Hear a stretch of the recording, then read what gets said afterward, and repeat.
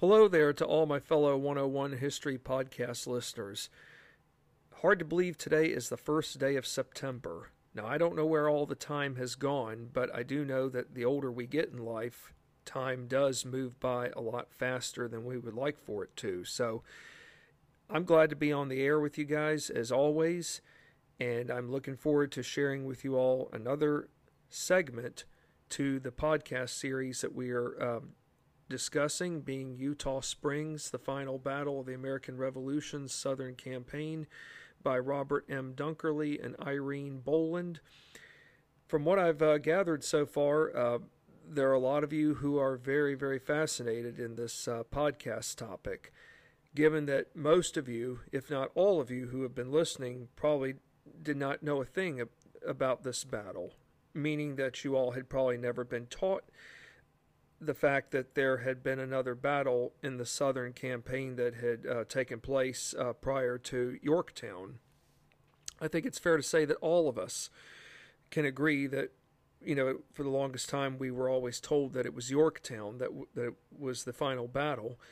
In actuality, it wasn't.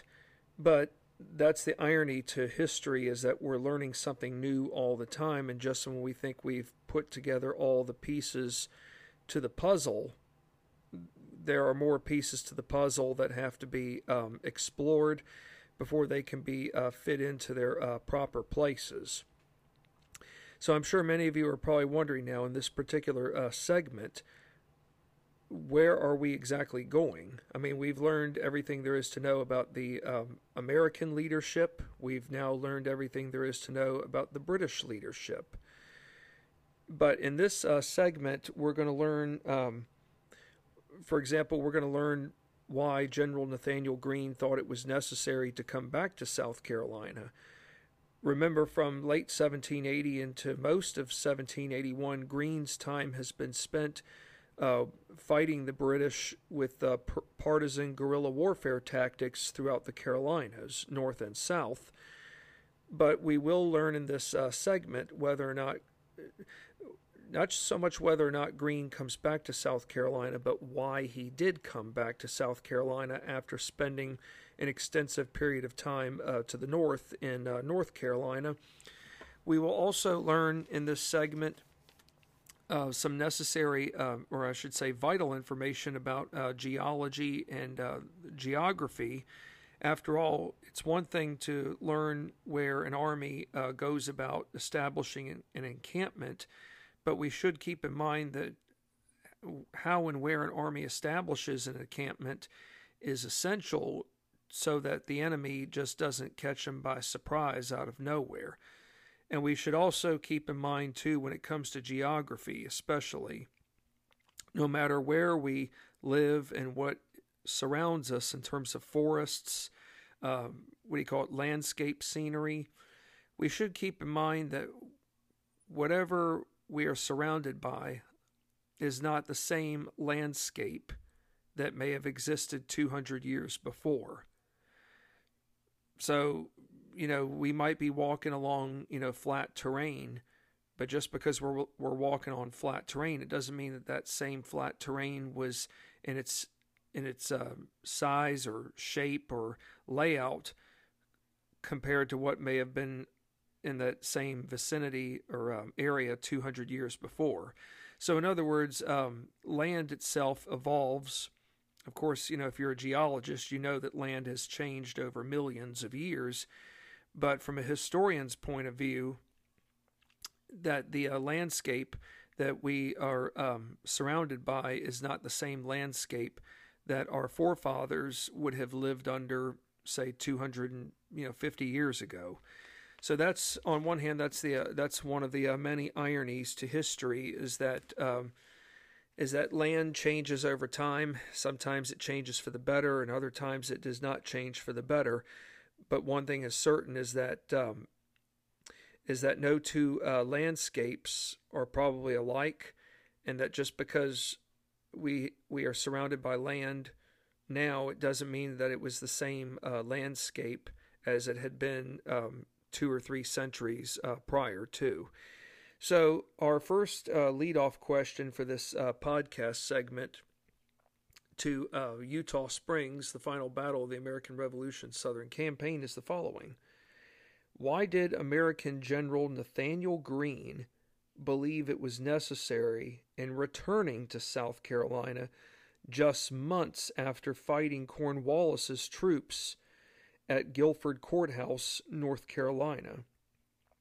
Remember, Greene and his forces fought General Lord Charles Cornwallis's forces at Guilford Courthouse around mid-March of 1781. Now, Greene's army did not win that they didn't win that specific battle. The most important thing, though, is that Nathanael Greene's army still was preserved. In other words, yes, Greene's army did take on some casualties and had troops that were wounded, but in the end, their army was in better shape than that of Cornwallis's. The British army under General Cornwallis at Guilford Courthouse probably lost either 400 men or just shy of 400 that were either killed or wounded. But as one member of Parliament said, another Pyrrhic victory like this one will result in an eventual defeat. In other words, yes, we may have claimed victory, but we claimed victory at a terrible cost. In other words, if we were already being somewhat routed as it was, or routed rather, maybe it's time to just fall back and save what we have left of our forces so that we still have a cohesive army, one that is still well functioning, that can live on to fight for another day.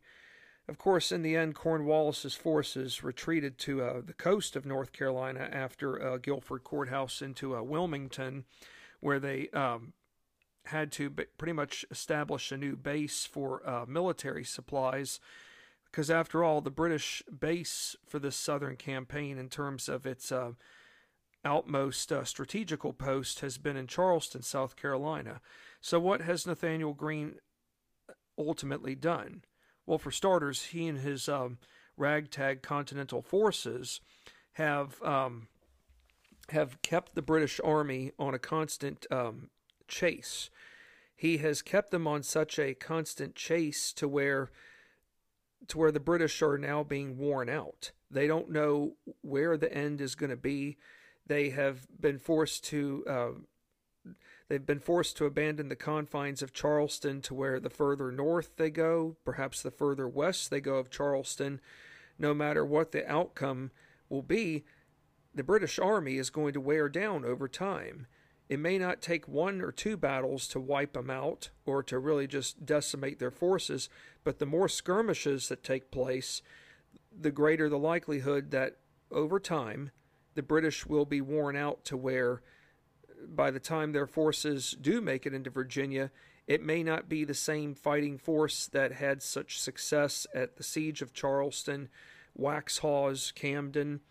So the goal is to basically not just annihilate the British, but to wear them down, to when the time comes for them to fight elsewhere, they may eventually not just be annihilated, but they will eventually be so worn down to where they may not be able to, They may not be able to flee and get safe access across the Chesapeake Bay. Because remember, that's what Cornwallis sought to do with Yorktown, but he was cut off by the French, who made their way south from New York and Rhode Island into the heart of the Chesapeake Bay, where they were able to cut off Cornwallis's gateway exit, meaning that he could either go up north or go back to England. So for Nathanael Greene, another big issue is that, in a sense, is that for starters, Nathanael Greene had learned from the Continental Congress that British leaders were in the beginning stages of making peace proposals. Okay, so this is one fundamental reason why Nathanael Greene has decided to come back to South Carolina, because he's learned that from the Continental Congress that British leaders were in the beginning stages of making peace proposals that called for granting independence to 11 of the 13 colonies. Why not all of them? Is there something that the British want so desperate that those people living in these two colonies are willing to resubmit their allegiances to the crown? Would it be colonies to the north, the middle, or the south? What two colonies do you think? They're in the south. Are they in the upper south or the lower south? Remember, the upper south is Virginia, North Carolina. The lower south is South Carolina and Georgia. The answer is choice B, the lower south, of the lower southern colonies of South Carolina and Georgia. That's whom British leaders are wanting to control. They want those two colonies to resubmit their allegiance to the crown, and not just those two colonies to submit their allegiance to the crown, but for Nathanael Greene, this is all the more of a bigger concern because Nathanael Greene wants to be able to reverse action by controlling as much territory in South Carolina as much as possible to prevent British leaders from having their way. Greene himself knew ahead of time that British reinforcements were coming southward. You know, Nathanael Greene doesn't miss out on a whole lot, but he knows that the British are itching for a fight. They're not going to go away easily. Yes, Cornwallis has not been able to achieve the slam dunk that he thought he could get in the South, most notably after October of 1780 when the British were defeated at Kings Mountain, which prevented Cornwallis and his men from going north into North Carolina. Of course, Kings Mountain is right on the North South Carolina line, closer to Charlotte.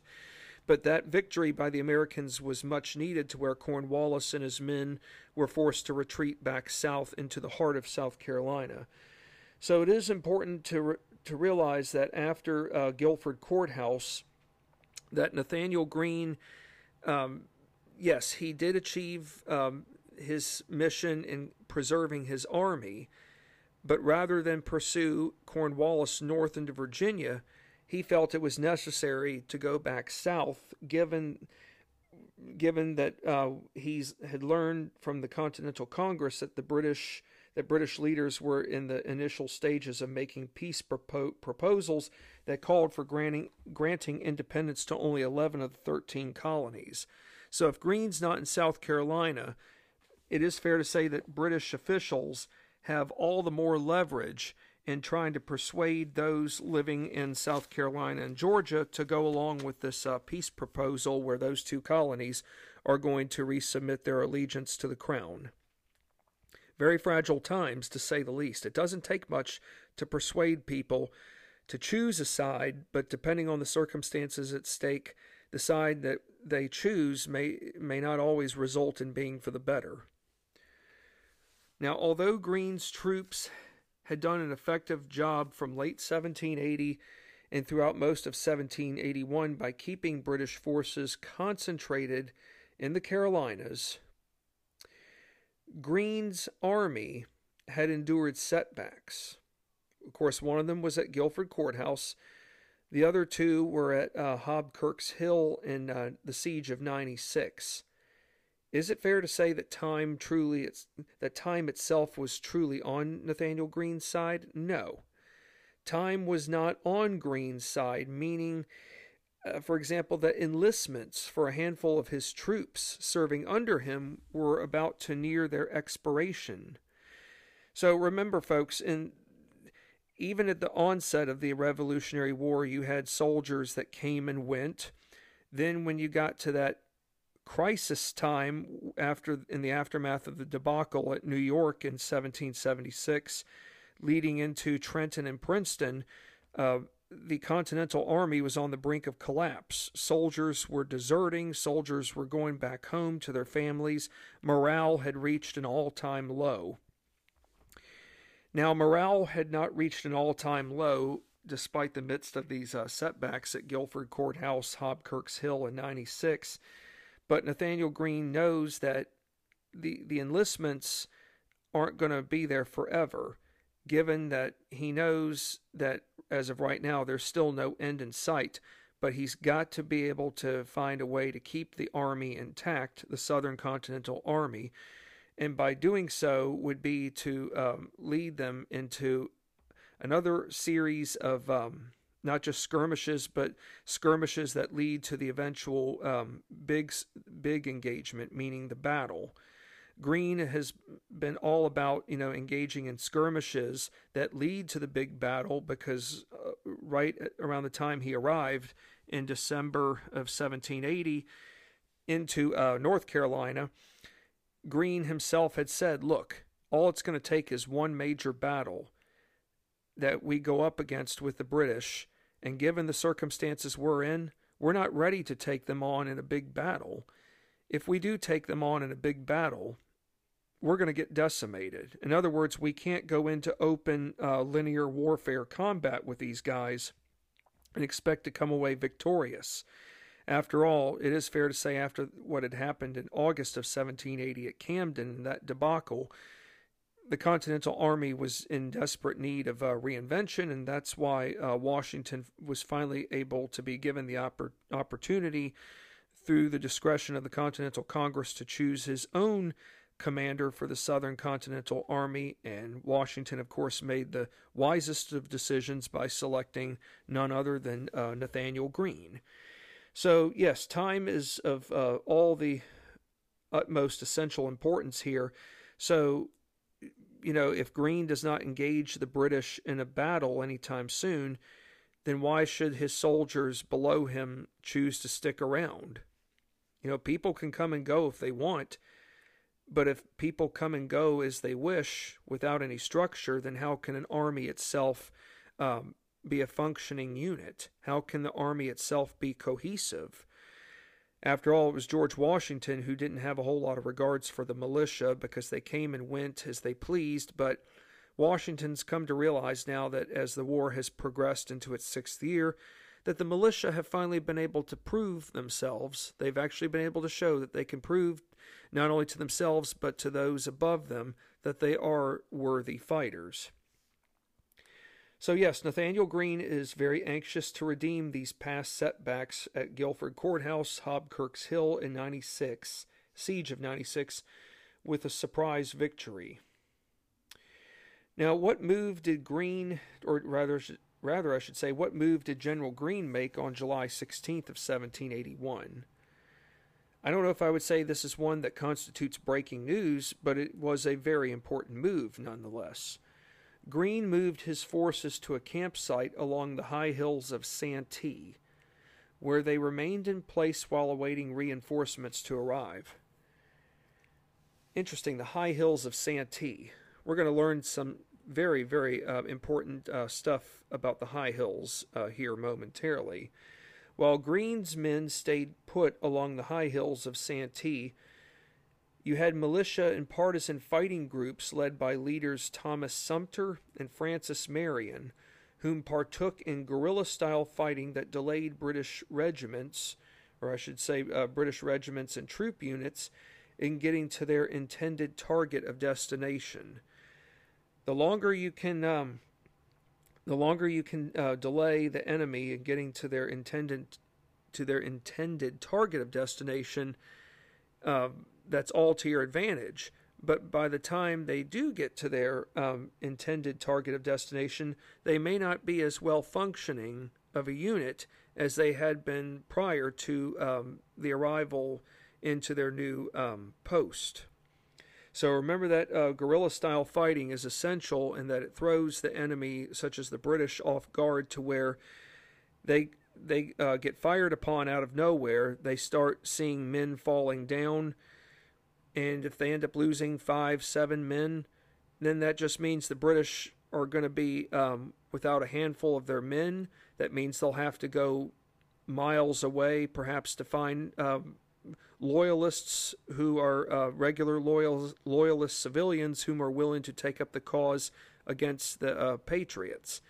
So this is another example of wearing down the enemy to where you're not all about killing 100 men, but you're willing to create enough shock and awe to where if you knock down 5 to 10 men, it just means that that your numbers are not going to be able to be replenished instantly.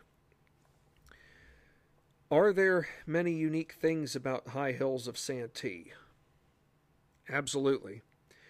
For starters, the High Hills provided a central location lookout point in allowing American commanders better access behind monitoring British troop movement within South Carolina's central region. Okay, so I think it's fair to say that the High Hills of Santee are in the Palmetto State's central region. Secondly, the High Hills provided various weather-related advantages. Okay, what kind of weather-related advantages are we talking about here? How about cooler temperatures, lower humidity levels, to providing relief from mosquito-infested swamps, given that heat, humidity, sickness, bad health, all played out during the Revolutionary War's Southern theater. You know, in the summertime, especially down in the Deep South, and it's this way today, but even during the time of the American Revolutionary War, in the summers in the southern colonies, it could get quite downright hot. And it's one thing to endure the oppressive heat, but we have to wonder, are there ways for some people, those whom, say, are a little bit more fluent than others, to have access to seek higher ground, to avoid being stuck in the center of such oppressive conditions, or rather I should say oppressive weather conditions? Well, Santee originates from the French word for health. In the summertime, people of well-to-do status from the Low Country, from South Carolina's Low Country region, ventured to the High Hills as a means of escaping intense heat and the mosquitoes, to avoiding swamps and marshes from middle and lower coastal plains where malaria and yellow fever lied rampant. So for those people who are of well-to-do status, they can escape their homes from the Low Country and go to higher ground along the High Hills of Santee, where there's lower humidity, less contact with insects like mosquitoes, which are known for producing mosquitoes, as we know, can be contributors to malaria. But mosquitoes are very, very frequent visitors of swamps. Swamps are probably not the best place to surround yourself in, and marshes as well, given that they are not only just insect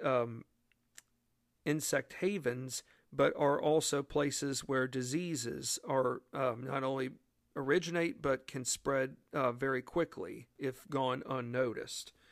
So whenever you think of the word Santee, being the Santee River, think of a French word for health. There's a place not too far from where I live. It's a place called Bon Air. Bon, or bon, is referred to in French as good air.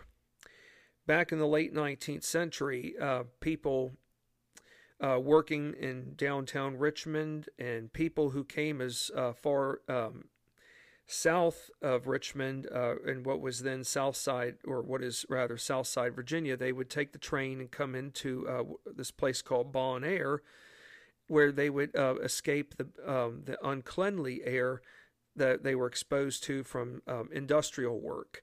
So Bon Air to them was seen as a place where they could get respite from the dirty side of things to the more cleanliness of all things around them. So whenever you think of Bon Air, you think of the phrase good air. The High Hills of the Santee region for those of you who are wondering exactly where are the high hills of the Santee located, it's a region that's north of the Santee River and east of the Wateree River. Now, the Wateree River is a tributary, and whenever we think of tributaries, we think of streams or rivers that flow into a large stream or river. So the Wateree River is a tributary of the Santee River, and it's located not far from Columbia and Sumter. Basically, the high hills of Santee are located in present-day Sumter County. Sumter County, folks, is named in honor of Revolutionary War officer Thomas Sumter. And there is a fort in South Carolina called Fort Sumter, where the first shots of that infamous American Civil War got fired in 1861. Thomas Sumter got the famous nickname he was referred to as the Carolina Gamecock. You know, the University of South Carolina's mascot is a gamecock. They are referred to as the Fighting Gamecocks. Why was Thomas Sumter referred to as the Fighting Gamecock? Simply because of his fierce fighting tactics. And he didn't get the nickname from within his inner officer circle. A gentleman on the British side, I don't know if I would call him a gentleman, but rather a high-ranking officer on the British side named Colonel Banastre Tarleton, a.k.a. Bloody Ban, gave Thomas Sumter not just the nickname of the Carolina Gamecock, but he described Thomas Sumter as the equivalent to a gamecock, a fierce fighter who had fierce styles of fighting, but had fierce fighting in him to where his fighting was the equivalent of irregular style. It was non-traditional. So Colonel Banastre Tarleton gave him that name of the Fighting Gamecock in the aftermath of the British defeat at Blackstock's farm in November of 1780. Matter of fact, that was the first battle that Colonel Banastre Tarleton had been defeated in the South Carolina campaign. Now we're going to move on to the British here, because we got to figure out where are they going in terms of encampment. We already know that the Americans have established encampment along the high hills of Santee. So did Lieutenant Colonel Alexander Stewart, the British commander, make his army's encampment move to higher ground around mid-August 1781? The answer is yes. Lieutenant Colonel Stewart's army went from Orangeburg, which is southeast of Columbia, to Thompson's Plantation on the south side of the Congaree River. It was at Thompson's Plantation that Lieutenant Colonel Stewart's army forces established camp along top of a hill that stood 160 feet above the Congaree River's floodplain. Do any of you all know what a floodplain is? It's an area of low-lying ground that's next to a river. So, at Thompson's Plantation, where Lieutenant Colonel Stewart's army's forces established camp, they were the floodplain, rather, I should say, was near McCord's Ferry, where the Wateree and the Congaree rivers met and still meet to this day to form the Santee River. The location unto itself provided Lieutenant Colonel Stewart with the necessary means of monitoring Greene's forces, whom were stationed northeast along the rivers in the high hills of Santee. So we have to keep in mind that just because there's one encampment, it doesn't mean that, the other army is just going to walk by and say, oh, there's the enemy, let's go surprise them. This isn't hide and go seek, folks, in case you all are. I'm sure many of you all know that, but we should just keep in mind that this is not a game of hide and go seek, obviously. It is fair to say that both sides are in areas where they have, where the forests have provided them with some very good protection, but they also have the means of, each side has the means of being able to monitor the other's movements. Now, given General Greene's forces were stationed along the high hills of Santee, Waterways, rather I should say routes and swamps of the Wateree, Congaree, and Santee rivers separated the Americans and Lieutenant Colonel Stewart's British forces by roughly how many miles? I'll give you a number. It's between 10 to 20. The answer is 15. So I just found this very interesting, that the waterways, these routes and swamps of the three rivers I just mentioned a moment ago, they all separated the Americans and the British forces by roughly 15 miles. 12 of those 15 miles comprised of swamp water, in other words, 75%. So to think about all that swamp water, it's not the most pleasant of water, but you're going to have to find ways to get around the swamp water because there's no, because you're not immune from it. And is it fair to say that there are only a limited number of ferries available in coordinating river crossings at this time? Yes. There are the Camden and Simmons ferries along the Wateree. You have 3 ferries along the Congaree, being Fridays, Howells, and McCords. And then you have 2 ferries along the Santee, Manigaults and Nelsons. So think about it, 3 rivers, 7 ferries total. 7 may not be the biggest number, but it's probably, rather I should say, it's better than not having any ferries. But we also have to keep in mind that that ferry crossing is also impacted by the weather. So most of the land that bordered these rivers was often wide, flat, and comprised of low-lying swamp-infested terrain. And when heavy rains occurred, the heavy rains themselves made the swamps impassable. We're not just talking days, folks, but for many weeks, until the floodwaters themselves receded. Isn't it fair to say that when we get heavy rains today, or rather in today's time, sometimes cities can receive 12 to 15 inches of rain out of nowhere, and the floodwaters just don't recede overnight. Sometimes it could take a whole week before those waters recede, depending on just how bad the circumstances are. So, if you get a bad rainstorm along these rivers, being that of the Wateree, Congaree, and Santee, it could definitely take weeks before those floodwaters can be receded to where it's safe for a ferry crossing. So we should definitely keep in mind that transportation is not something to be taken for granted, not just so much in today's time, but when we think about transportation in the 18th century, even in times of warfare, transportation was not always accessible, and a lot of that had to do with weather. Given General Greene's army left its encampment along the high hills around August the 23rd of 1781, how did Greene himself choose to move his army?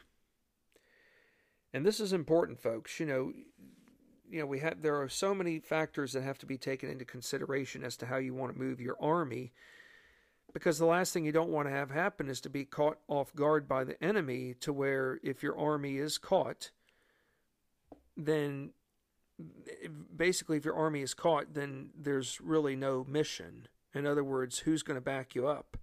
And if you don't have any backup from somewhere else, then the whole mission itself is done.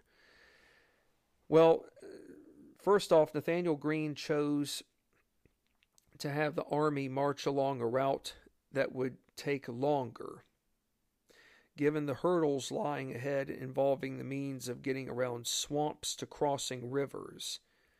Okay, so a longer route is going to be one that hopefully will deceive the enemy. Because, yes, there can always be that one common route to go, but if you take that common route, who knows what you could encounter upon. I mean, you could say that anywhere, but sometimes the most familiar of routes may not always be your best options. So the longer the route in this situation meant a less likelihood of soldiers getting trapped to where they could not pull themselves out of sticky waters, being the swamps, and facing certain risks like drowning should the river water levels be high following a rainstorm. So, isn't it fair to say that that it's one? How are we going to get around? How are we going to go about taking a route that's not going to involve having to trudge through the swamps as well as navigating through a river? Because think about this: if the rainstorms that have come through have flooded the river so much so, then river crossing, even with the horse alone, is no guarantee. The horse itself could drown. The person riding the horse could fall off and lose his life as well. So for Nathanael Greene, he made it a priority when he arrived into the Carolinas towards late 1780 to get to know that not just the land itself, but these rivers. In other words, how do these rivers serve us? How do we know to work around the rivers when nature sets in? In other words, heavy rains. So Nathanael Greene had people below him whom were trained as surveyors to go about doing their homework or investigation with these rivers as to how they could serve to their advantage. August the 10th of 1781, I found this even more interesting. 2 weeks earlier, a hurricane came through, resulting in heavy flooded rivers and swamps. By around August 23rd, 1781, General Greene ordered his men to march north towards Camden, where they would cross the Wateree River and then move southwest and cross the Congaree River at Howell's Ferry. So think about this, folks. 2 weeks before, a hurricane came through. And is it fair to say that maybe 2 weeks after, the water levels have receded to where it's safe for Greene to be able to make a crossing along a body of water? Yes. Now in Camden, of course, whenever I think of Camden, I think of that debacle from August of 1780, where the British under General Lord Charles Cornwallis had routed, at the time, Southern Continental Army Commander Horatio Gates and his forces. They simply routed Gates's men because they found a weak spot in the militia line where Gates thought it was okay to line the militia up against some of the best British fighting units that Cornwallis had. Gates's militia were lined to the left, Cornwallis's best units to the right. Cornwallis's men saw an opening, a huge opening gape in the militia lines to where Cornwallis instructed a bayonet charge take place. Once that charge took place, they broke the militia lines. The militia ran for their lives, and the onslaught was on. So yes, whenever I think of Camden, that's what I 9 times out of 10 think of. Camden was located in what's called in the fall zone. This pertains to being placed further downstream, by the furthest downstream place that was surrounded by bedrock shoals. Of course, when I think of the shoals, I think of rocks that are not visible, rather objects below a river or a lake, even an ocean, that are not visible, that can do damage, for example, to a boat. But of course, when I think of shoals, I tend to think of shoals along Great Lakes waters that have been known to do extensive damage to the bottoms of the Lakers, the big ships, or the straight deck freighter vessels, to where once the vessels below touch, once their bottom components, the hulls, touch the shoals, and the shoals, create gashes in the ships. Those ships flatten out, bottom out, to where cargo gets destroyed, and perhaps, if the damage is so bad, that the ship is no longer salvageable. So shoals Shoals are interesting. They are objects with interesting minds of their own, but nonetheless, the fall zone, given that it's being placed by the furthest downstream place surrounded by bedrock shoals and the river channels being wide straits or waterways between two land masses lying close to one another, Nathaniel Greene decided to take a roundabout route. Of course, when I think of roundabout, I think of the cars along a roadway intersection. Greene takes the roundabout route where the Wateree and Congaree rivers would be easier to navigate once entering into Camden and Howell's Ferry. And Greene also determined that the roads were well drained, and the roundabout route also enabled Greene's forces to go about attacking their enemy from Thompson's plantation from the west. So Greene has thoroughly done his homework.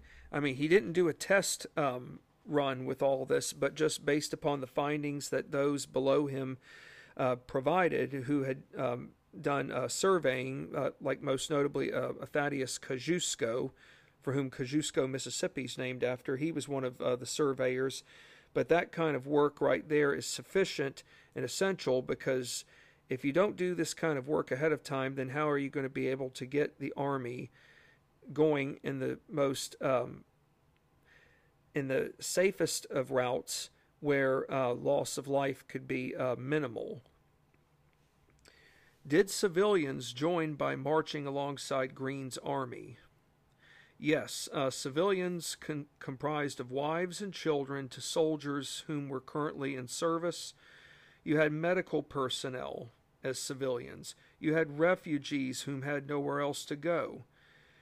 The majority of these civilians were, yes, women and children, and even women without children, whom performed tasks like serving as nurses, to performing daily tasks like doing laundry. Some women were widows. So, to sum it all up, just because you have a Continental Army, that does not mean that it's confined to soldiers. Isn't it fair to say that that the Continental Army is comprised of more than just soldiers? Absolutely. I mean, there does need to be medical personnel. I mean, there is no patient first. There's not a patient first facility nearby a battlefield.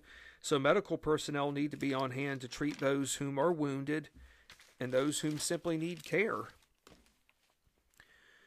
August 27th, 1781, British forces moved back to the confines of Eutaw Springs with the concerns of being lured into a trap elsewhere.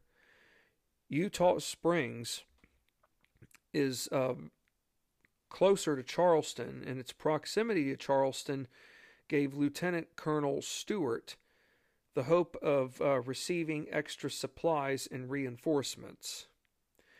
Now, many of y'all are probably wondering just what truly was Eutaw Springs. It's a unique name. I think it's a unique name. Of course, when I think of places that have that's like a city or a town that's two words, I often think of Saratoga Springs in New York State, just about 50 miles north of Albany. So what exactly was Eutaw Springs? Well, for starters, Eutaw Springs was a natural cave and spring system. Does anybody know what a spring system is, or what a spring itself is? Of course, and we're not talking about the season here.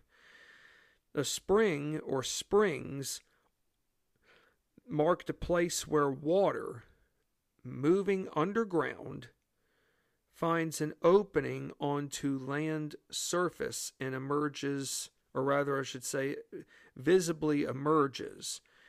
So water is moving underground, but then finds a way to, it finds an opening onto land surface. So in other words, it's a hidden geological formation, or a hidden geological wonder, to say the least. Eutaw Springs was located near the main road towards Charleston that flowed into Eutaw Creek. Utah Creek was a tributary of the Santee River. Utah Springs had 2 springs. One of its springs, per observations that had been made well after the Revolutionary War, one observer saw one of the springs, or determined that one of the springs appeared to be at the bottom of a hill. It was about 20 or 30 feet in height. Water rose to the surface and shined in large quantities. And for those of you who are curious to know what Utah means, it's a Cherokee word for pine trees. Remember, folks, the Cherokee Indian Nation occupied a swath of territory that went as far southwest into present-day southwest Virginia, far remote western North Carolina, northwest South Carolina, and even parts of Georgia. That's how big the Cherokee Nation Empire was. So Utah is Cherokee for pine tree. And around the time of the Utah Springs battle, there stood a brick house, a 2-story home that was located within the road to Charleston. British forces camped in the yard around the house.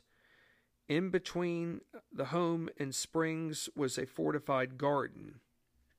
So let's just keep in mind, folks, that yes, we have some springs around us, but that's not to say that other features are right nearby, being that of a 2-story home. What side had more troops going into Utah Springs battle? The Americans. For the Americans, or the Patriots, General Greene had 1,056 Continentals, but he assigned 200 of those Continental troops to guard the Army's belongings. Greene also had 1,020 militia and state troops, bringing his total to 2,076. That's pretty impressive. Lieutenant Colonel Stewart only had 1,200 men fit for duty due to illness issues. Each army had its share of veteran troops, including large numbers of deserters and one-time prisoners whom would be fighting against former comrades. It is fair to say that this conflict in the South, it's not so much about patriots and British soldiers. It's also about those men who have been forced into fighting for one side, given that they had previously fought on the other side, all as a means of trying to recoup lost numbers, especially for the British, because they are desperate for men to come fight on their side. I've mentioned the word cohesion some early on, but I'm going to mention it again. Was cohesion an important element behind the overall performance of how well an 18th century army functioned? Yes, cohesion in general directly pertains to the action or fact of forming a united whole, or rather I should say a united front. Going into Utah Springs, American forces had the distinction of holding a minimal edge, given the majority of Continental regulars had fought together for many years, including militiamen whom saw extensive fighting combat throughout the Carolinas campaign. So yes, many of these men whom have been fighting along the American side, many of them have been fighting since, say, 1775, 1776. They are really no strangers to war. They've seen the lows and they've seen the highs, but they have fought together for many years. And we have now seen the militiamen undergo an extensive reinvention overhaul to where they are no longer afraid to fight. They have been able to prove that they have what it takes to go head-to-head with some of the best British regulars. Extensive combat fighting over years' time, had provided American troops the motivation required behind keeping British confined to a certain area or region longer than the enemy had planned on staying, being that of the Carolinas. British regulars going into Eutaw Springs were not as experienced, given they did not arrive in South Carolina until spring 1781. Many British regulars had little battlefield combat experience and simply were not fit for the climate that they had now become exposed to, given how hot summers could be in general throughout the southern colonies. I think weather itself is something that we forget takes time for people to adjust to. If you live in a northern colony and you ventured let's say you lived in Massachusetts and came south to South Carolina, that's a cultural shock in terms of the weather. Now, that's not to say in 1781 that South Carolina would probably have had its share of snow, especially in places where we probably would not have expected it to snow in South Carolina. But back in 1781, it might be fair to say that Camden, South Carolina would have gotten snow. But we have to remember the climate and the state of Earth was much different compared to what it is today. But for someone to come north into for someone coming from a northern colony into a southern colony, the weather they're going to get a culture shock because they're not used to humid weather up in the New England region. 75, 80 degrees in 1781 probably might have been considered a heat wave for northern colonies, but to be dealing with upper 80s, low 90s, that would have been a major heat wave for them in 1781. I did learn some years back one time in Williamsburg that for those people living in southern colonies, they had shorter life expectancies versus those whom lived in northern colonies for various reasons. But at that time, I could see how those living in the South would have had shorter life expectancies. Now, on September 7th of 1781, the American Army was camped at Burdell's Plantation, 7 miles from Eutaw Springs. Now, Burdell's Plantation is owned by a man named John Burdell, Burdell. He was a well-to-do landowner, and more than likely his residence, based upon what historical records have shown, his residence was the actual site of where Greene's army camped. The majority of the provisions, being baggage, tents, and equipment, Greene had instructed to be left at Fort Mott for protection purposes. General Greene had only brought 2 wagons of hospital supplies on hand at Burdell's Plantation. Now, yes, it's important to have your essentials and provisions, but if you bring everything with you and you go to battle with the enemy and you lose, what do you think is the biggest worry? It's one thing, yes, to lose men. It's one thing to have men wounded or killed. But what about your provisions? What if the enemy gets all your provisions? Then you have nothing to fall back onto. How are you going to go about establishing an encampment elsewhere? What do you need at an encampment? You need tents. We don't have hotels, people. Yes, you could go to a tavern, but you're not going to fit an entire army or what's left of your army into a tavern. And who's to say that if the tavern owner's loyalties were to the British, you're not going to be welcomed? So, yes, it's important to keep what's left of your provisions elsewhere so that if in the event you were to lose a battle or forced into a retreat, not only do you have the necessary means to fall back onto, but you can take those provisions elsewhere, most notably the necessary equipment and tents and baggage, and set up encampment elsewhere for regrouping purposes. The eve of the battle saw soldiers on both sides make necessary final preparations, from making sure cartridges were good and to inspecting weapons, sharpening flints, to being well rested, given how humid the weather itself had become. For the North and South Carolina militiamen, they viewed the upcoming battle as being personal. Their homes and property of all whom were fighting lied at stake. And for many of these North and South Carolina militiamen, this would be their first engagement.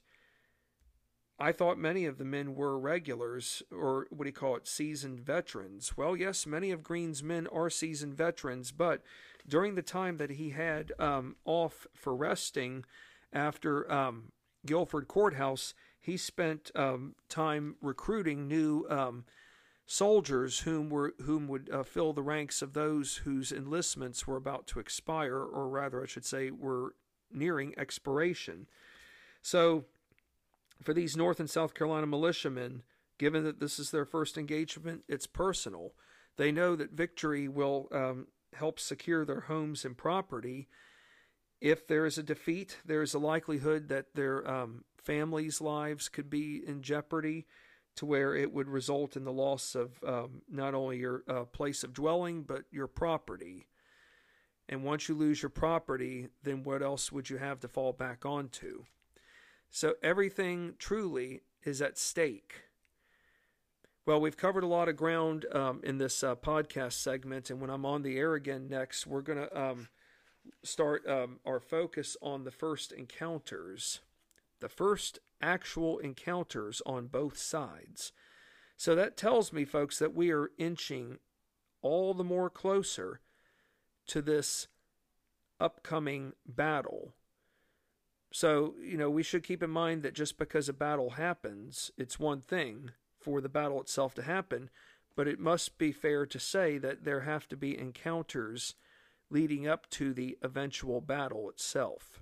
Well, thank you for your time as always. I look forward to being back on the air with you all here soon, and wherever you all may live, continue to stay safe, and thank you again for being such ardent podcast listeners.